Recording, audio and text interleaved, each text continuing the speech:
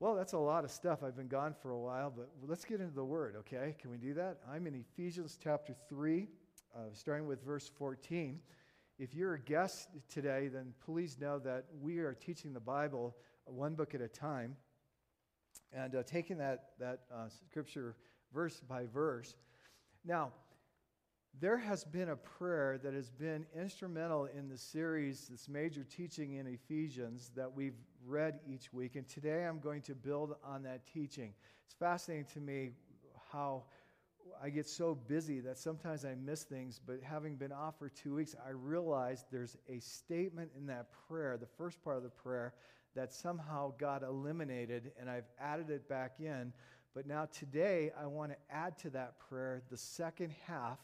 Or I should say, there's 2 apostolic prayers in the book of Ephesians that Paul prays for believers at Ephesus. And today I want to add in that second prayer. So this prayer is a prayer that's adapted from prayers that Paul prayed in Ephesians chapter 1 and Ephesians chapter 3.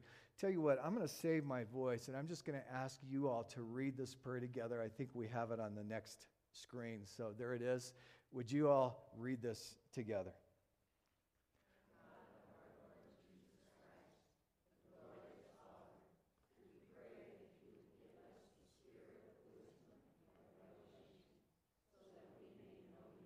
Stop. Did you see those words right there? So that we may know you better. That is such a priority here, and that is the statement, that first whole section that you just read.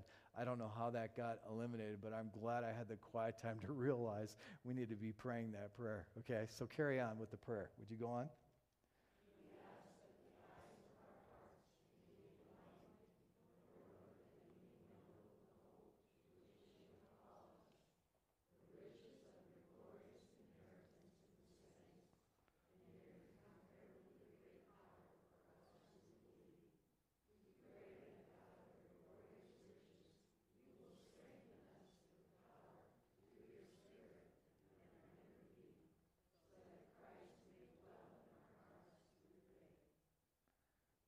Oh, and there's another one. Keep going.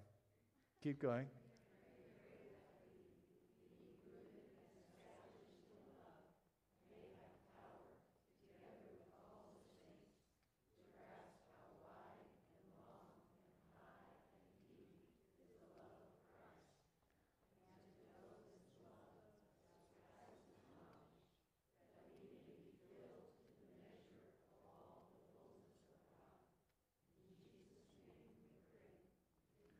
Amen. It's beautiful to hear you praying those words, the words of the Apostle Paul.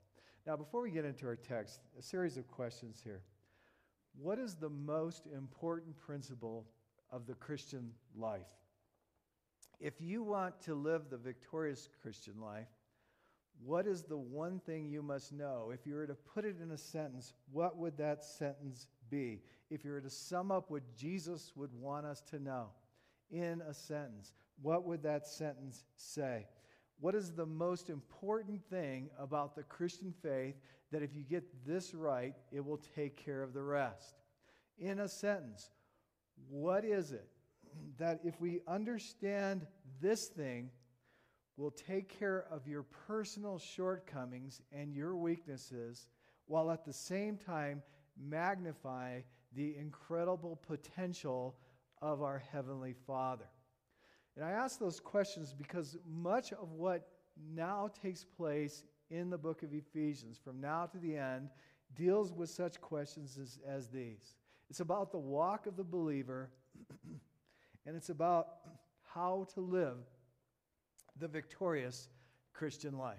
And so this is the basis to which we approach Ephesians chapter 3, verse 14. And notice what it says there. For this reason. Now, next to that word reason, you might want to write the word cause.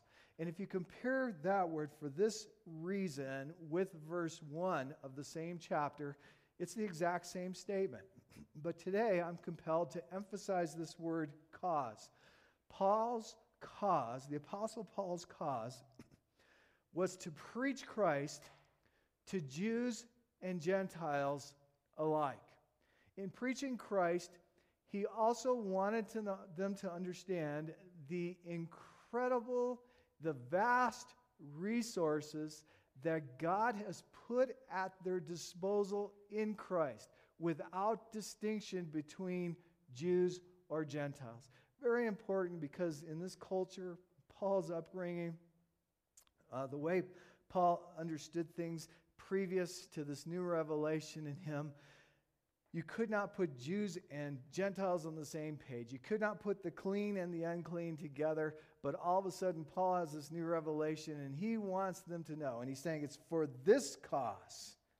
Okay? So here he is sitting as a prisoner of Rome, yet he's victorious because Christ is in him, and what drives him is that the world may know. Now, in just those three words, for this cause, there's a very important application for those of us who are part of Summit Church. And that application is, what is it that you would lay your life down for? There are many causes that are worth living for, but what is a cause to you that is worth dying for? And there, in a very real sense, some of us may say, well, our country. In a very real sense, some of us may say our family. But what are those things of eternal significance that are worth giving your life for? And I would propose to you there are three causes that each build upon the other, and you cannot have one without the other. The first one is the cause of Christ. The cause of Christ, because Christ is about the good news of the coming kingdom and God preparing people for that kingdom. The second is the cause of the church.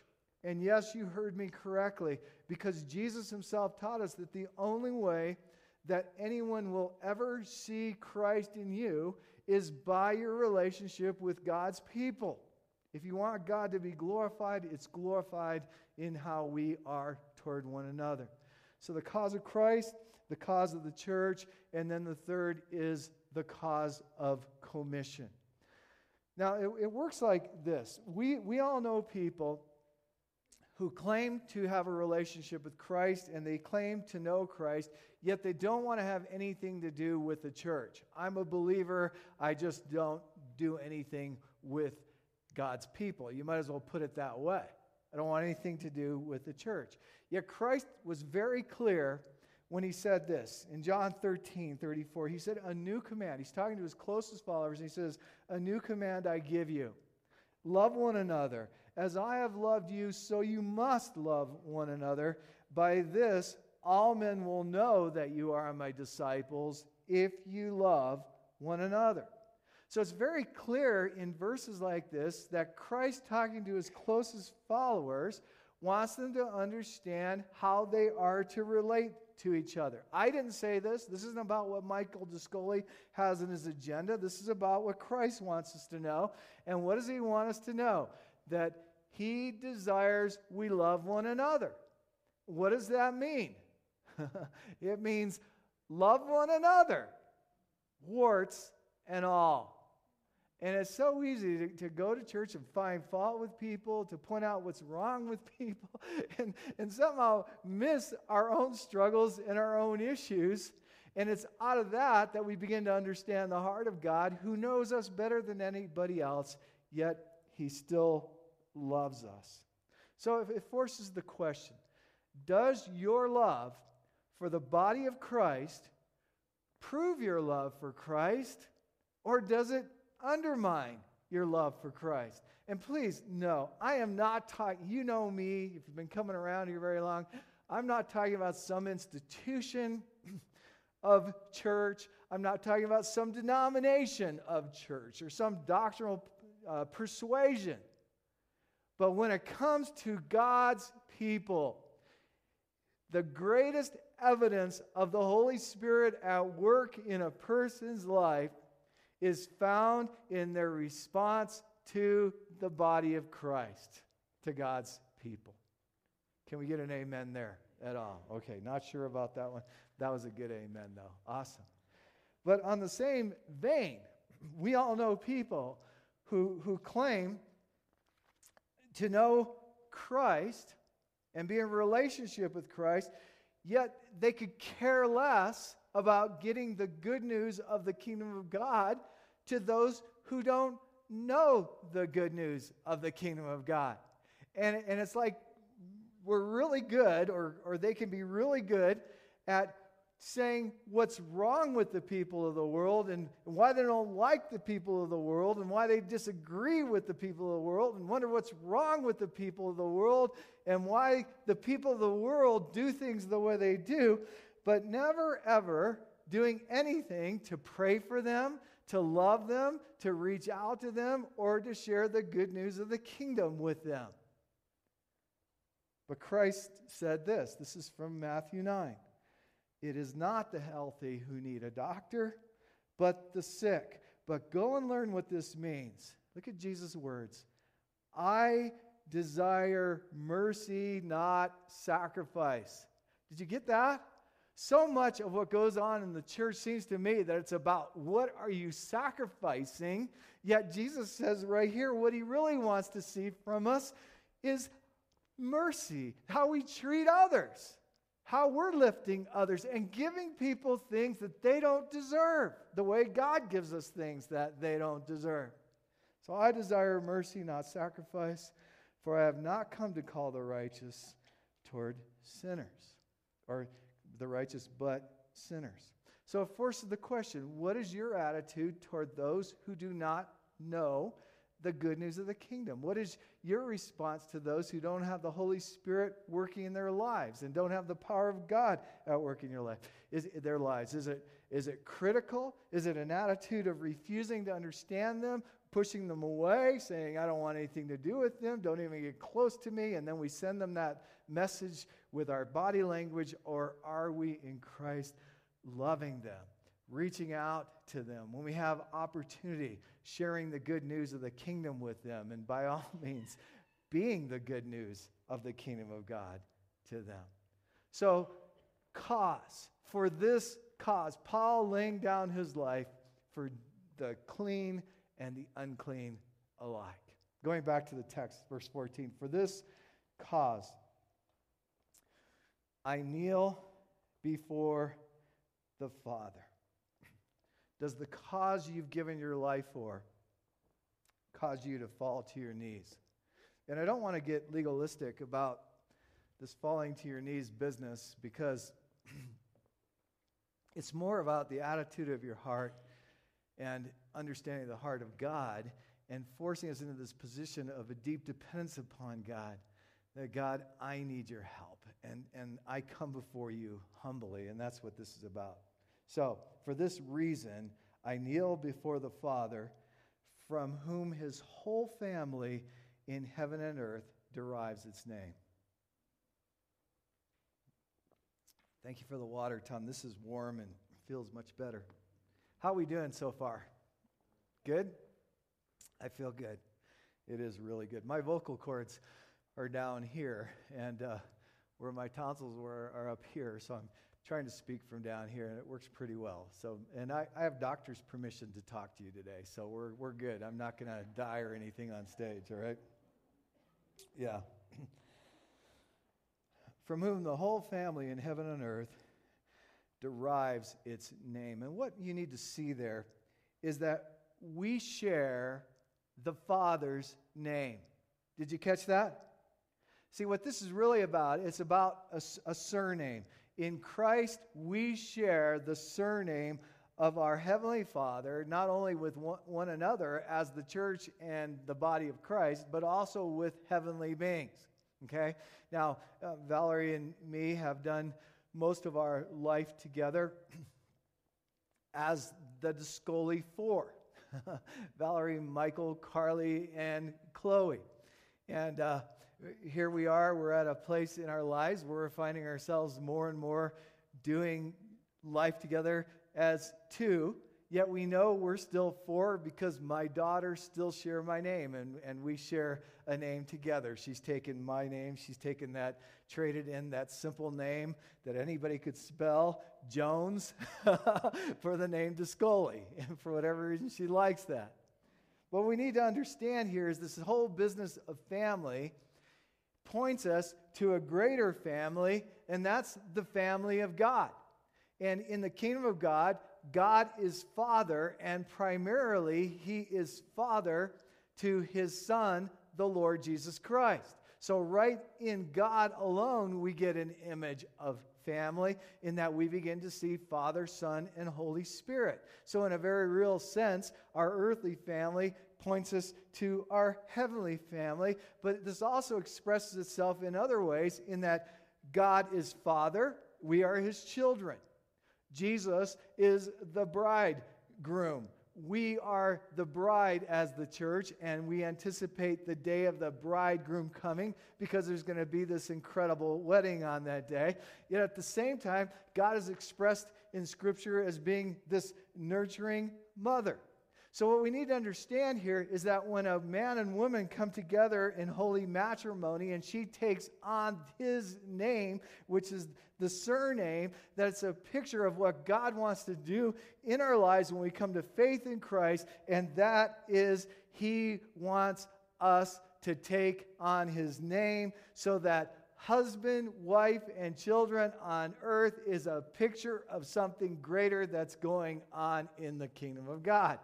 We are family.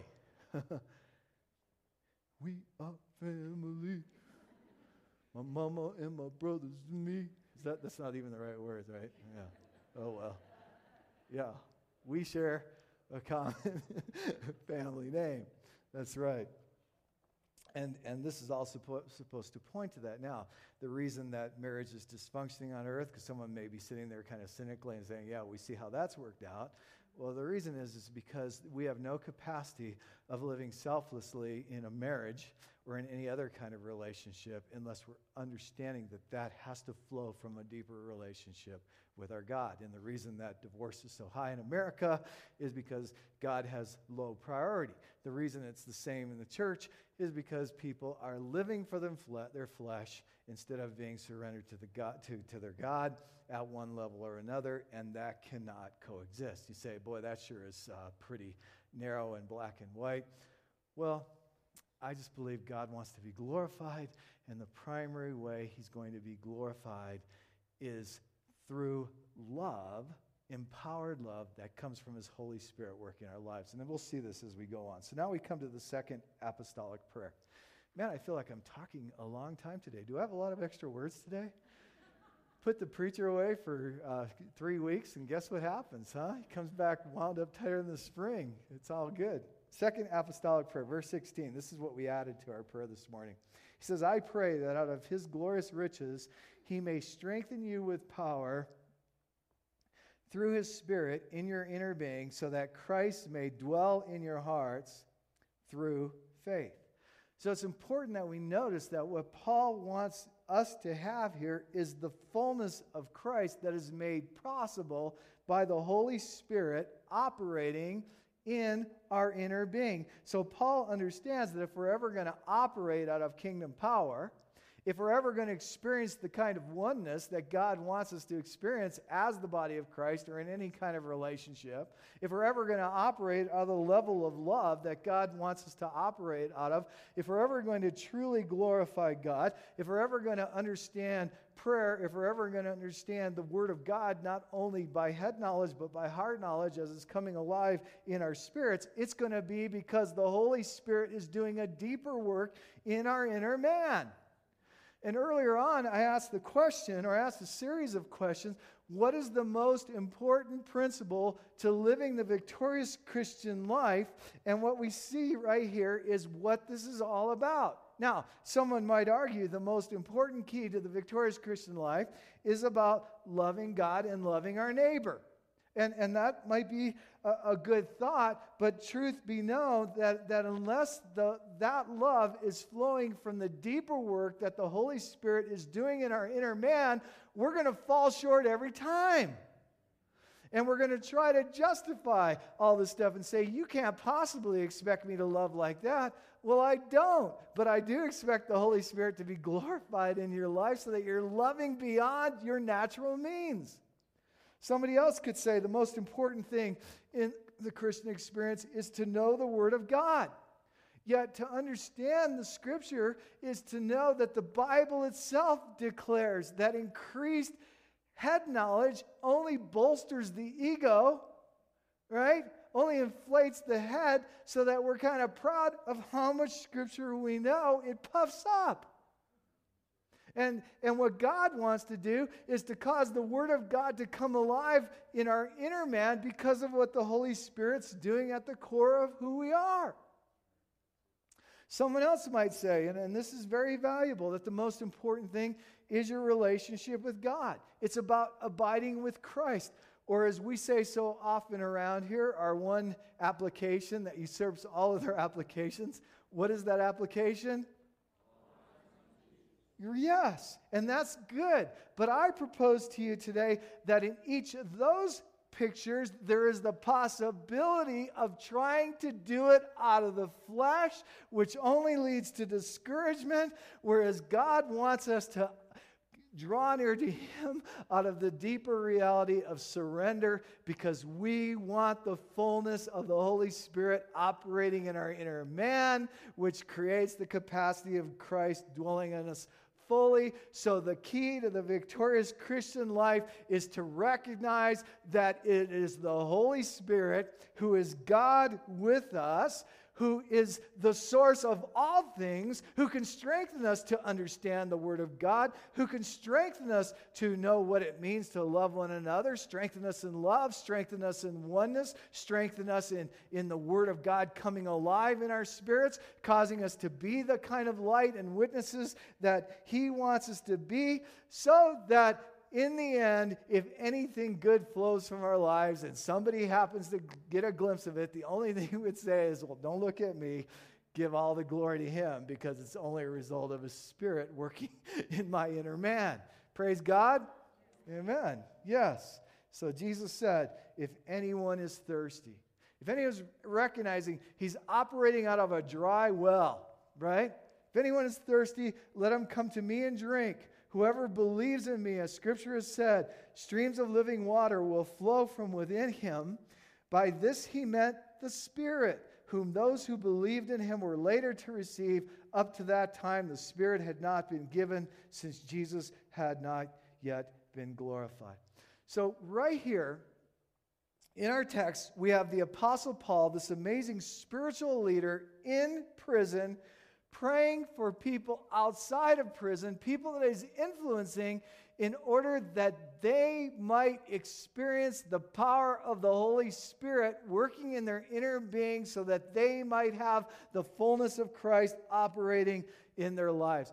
Oh, how we need the Holy Spirit at work in our inner being. Yet we're so afraid of the Holy Spirit. We think of ghosts and all kinds of things, and we don't know if we want to manifest Himself in any particular way.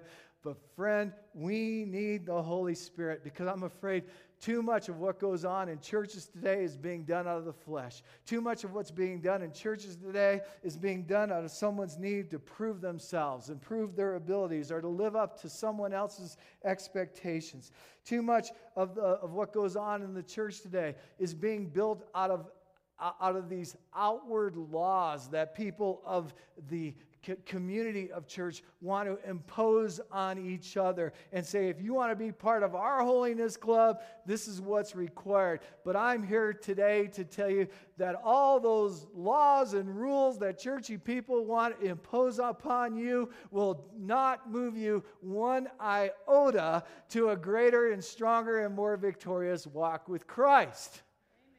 It's only about the Holy Spirit being glorified in our lives. So back to our statement, that He might strengthen you with power. That's dunamis, where we get our word dynamite. This is about reality.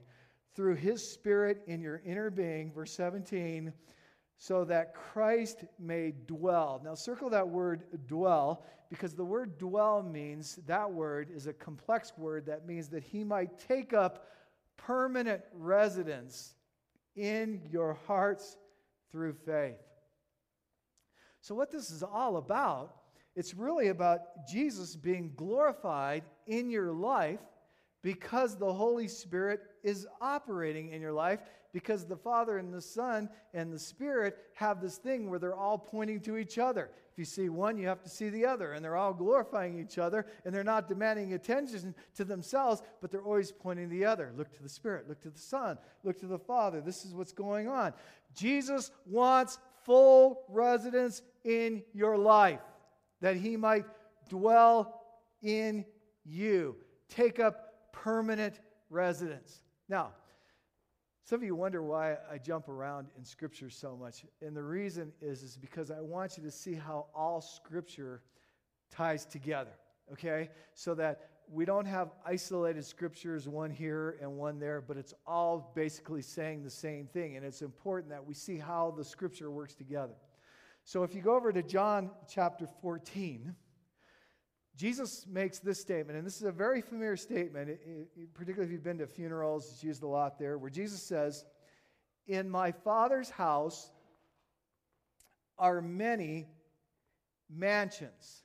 Now, your Bible might say houses, might say rooms, okay?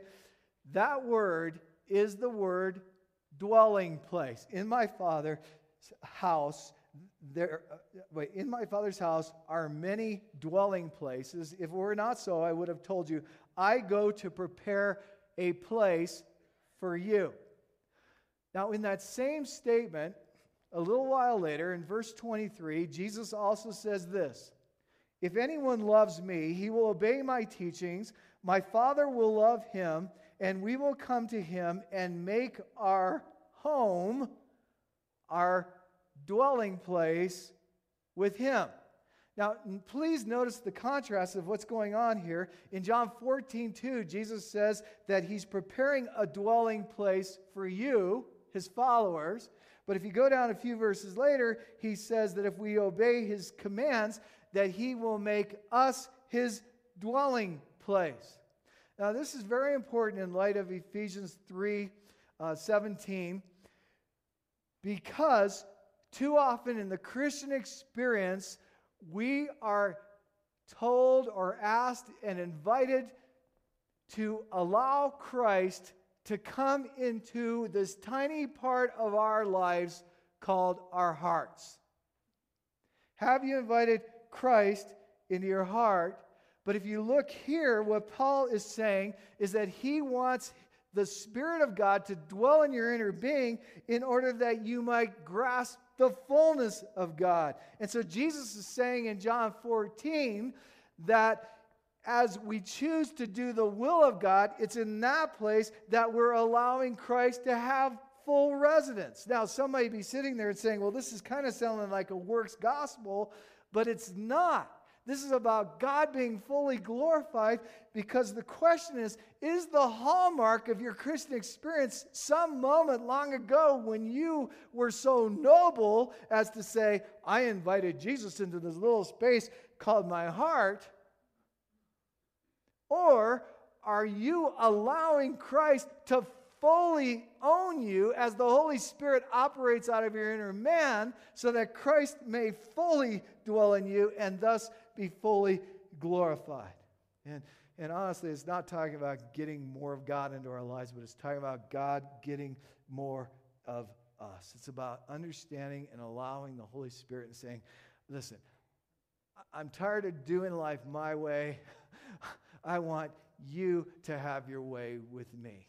I surrender to you. I want the fullness of you in my inner man, because my walk has proved that I fail again and again and again. So I just want to challenge you right here to consider Ephesians 3:17, then go look at John 14:2 and 23, and consider, does Christ really have you? Have you ever gone and visited a place where you feel really uncomfortable? I mean, you know it's just not home. Huh? And you almost want to click your heels 3 times and say there's no place like home? And you almost want to open your eyes and be in that comfortable place where faces are familiar and the furniture is familiar and people are with you that understand you and know your history and your past. It's about being at home. And this is what this is talking about. Oh, that God's Spirit would so indwell our inner being that Christ is fully at home with us. That's what this is talking about. Back to verse 16, the prayer, I pray that out of his glorious riches he may strengthen you with power through his Spirit in your inner being, so that Christ may dwell in your hearts through faith. And keep in mind, he's praying for the believers at Ephesus. That's what's happening here. You know, sometimes I grieve the Holy Spirit. I mean, I may want to walk with Christ, and I may want to do what he wants me to do, but times I grieve him by pushing him aside and saying, right now, I'm going to do what I want to do. And when I become aware of a situation in my life that grieves the Holy Spirit, an attitude or an action that I know I'm saying to God, listen, please step down from the throne of my life for this moment, because I'm going to take the throne here. I'm taking charge.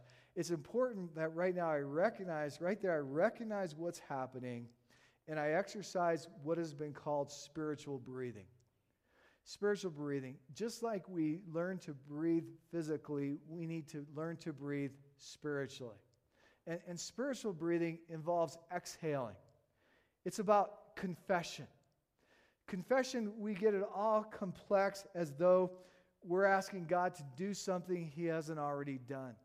But confession is about facilitating that which God has already put in place. So confession is about agreeing with God about what he already knows. He knows that we've pushed him off the throne. He knows that his Holy Spirit's been grieved. So we agree with him about what he already knows. And at that point, our attitude needs to be one of repentance, that I don't want to do life my way. I want to do life God's way.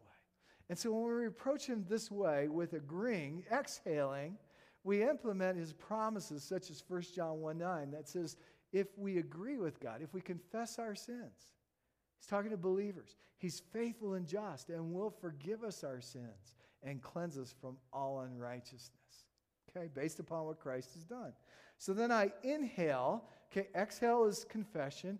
Inhale is surrendering the throne of my life again to the Holy Spirit, which is about receiving the fullness of the Spirit and saying, I want you to live and reign and take control of the command center of my life, according to his command in Ephesians 5 that says, don't get drunk with wine that leads to excess, but be being filled with the Holy Spirit. And his commands where he says, or his promises where he says, if we ask anything according to his will, he hears us. And if we know that he hears us in whatever we ask, we know we have received that which we have asked from him. So before I go on, I just want to take a moment. Let's just pause right here. And this is between you and God. Is there some area of your life that you know you've been grieving the Holy Spirit? Just agree with God about that. He already knows.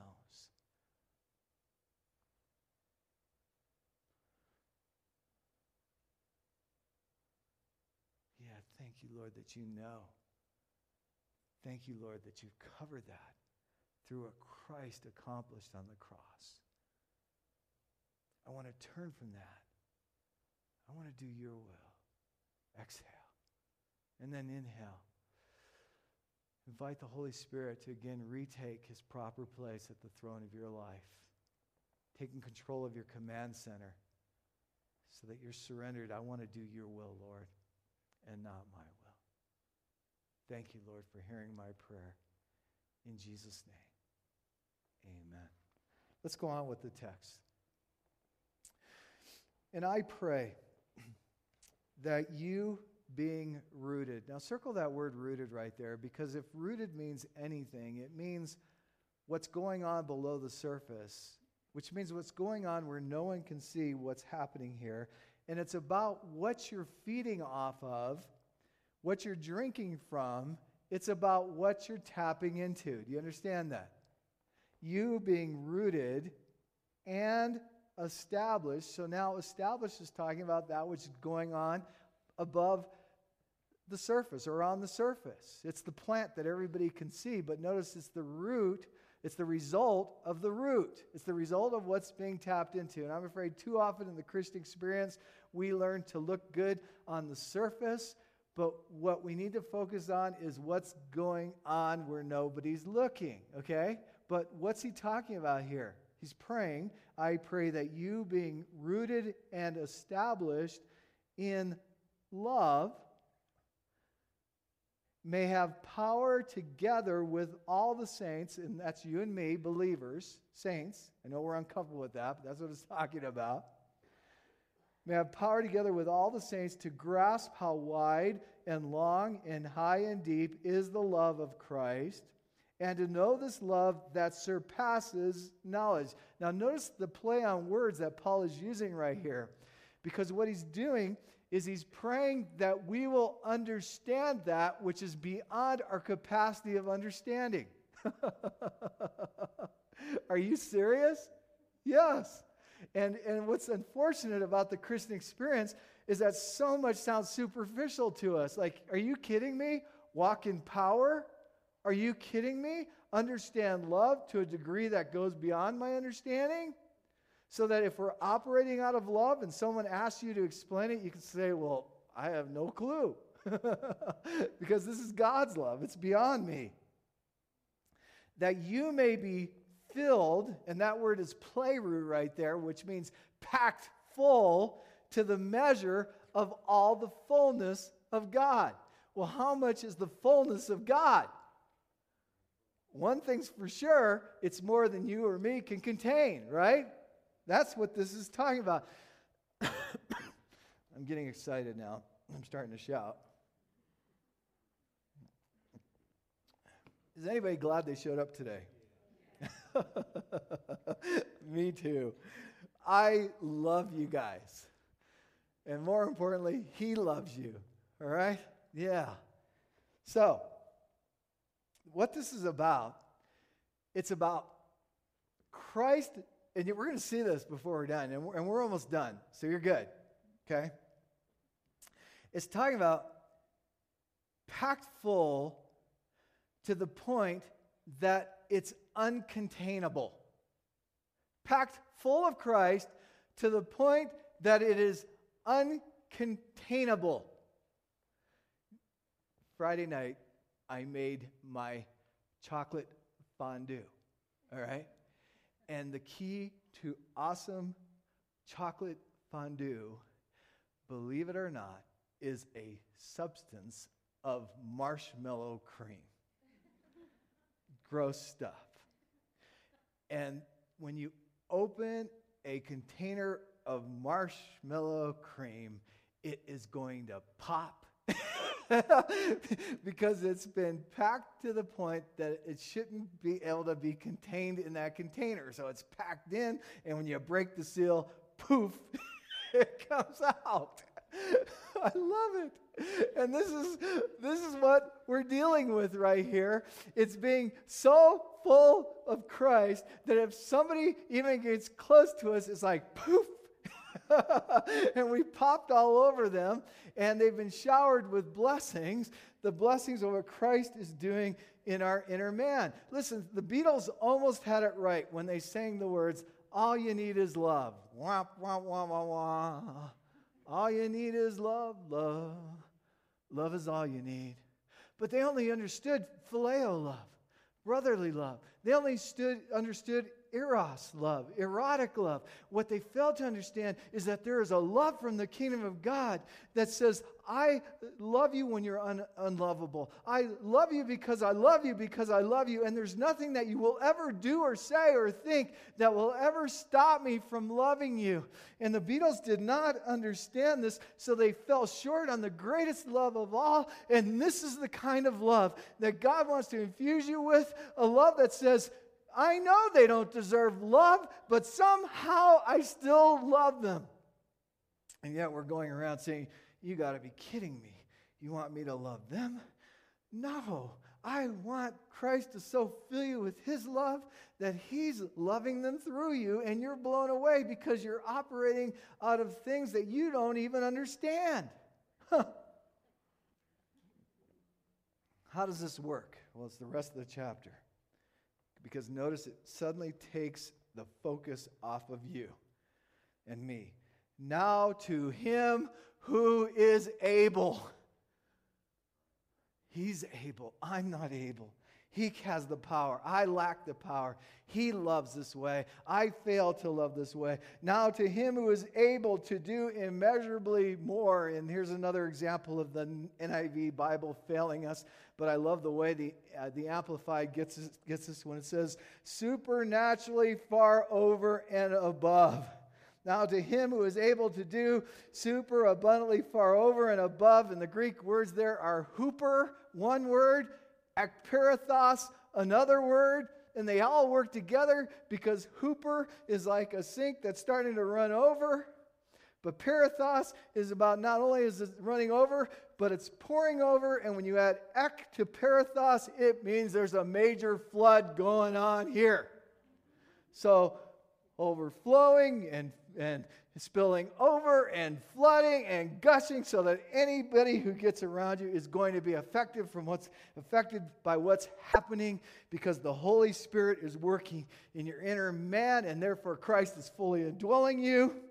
Then all we could ever ask or imagine, I've got too many translations in my brain, all we ask or imagine according to his power that is at work within us.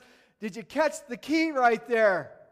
Did you catch the key? The key to God being glorified in our love and in the way we operate is that his power is at work within us. And then it says, to him be the glory.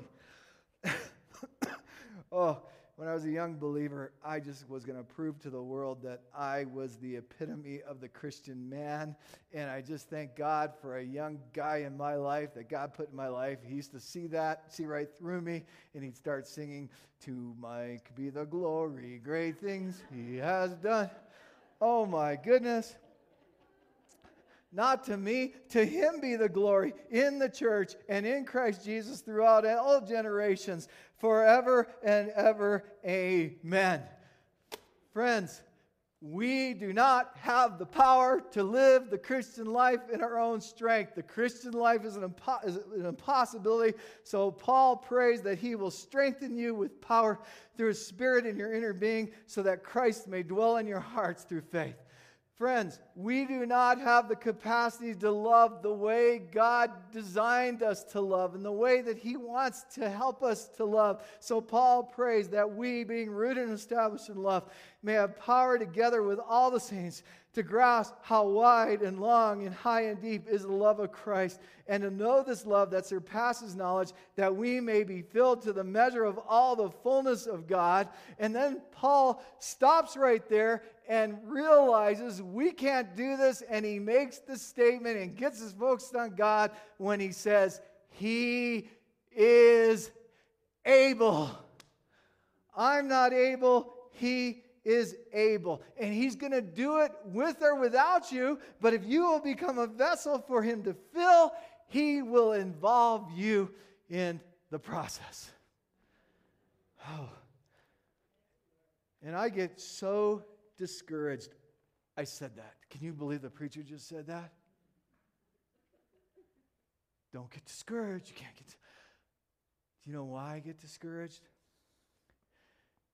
Because I start looking at myself and I realize I don't have what it takes. I don't have the mental capacity. I don't have the love capacity. I don't have the skills capacity to do the will of God.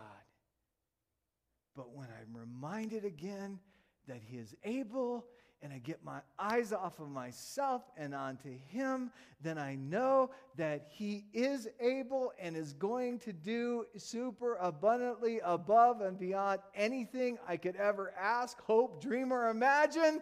And all of a sudden it's like, let me in the party. I'm ready to go on. And if there's any reason that we need to come together as the body, it's because life gets discouraged, we get focusing on ourselves, and we realize that circumstances are way too big for us. What's going to happen to the economy? What's going to happen to the election? What's going to happen to the children? And we get looking at ourselves, I don't have what it takes, and we're defeated. Or we can say, but God is able, and he's still moving, and he's still working, and that means there's great potential in this situation. Amen. Is anyone discouraged this morning? Can I pray for you? Is anyone in need of greater capacity to love? Can I pray for you? Is anybody needing the Holy Spirit to dwell in your inner being so that Christ may have full residence in your life? Can I pray for you? Yeah. I'm going to invite the worship team up, and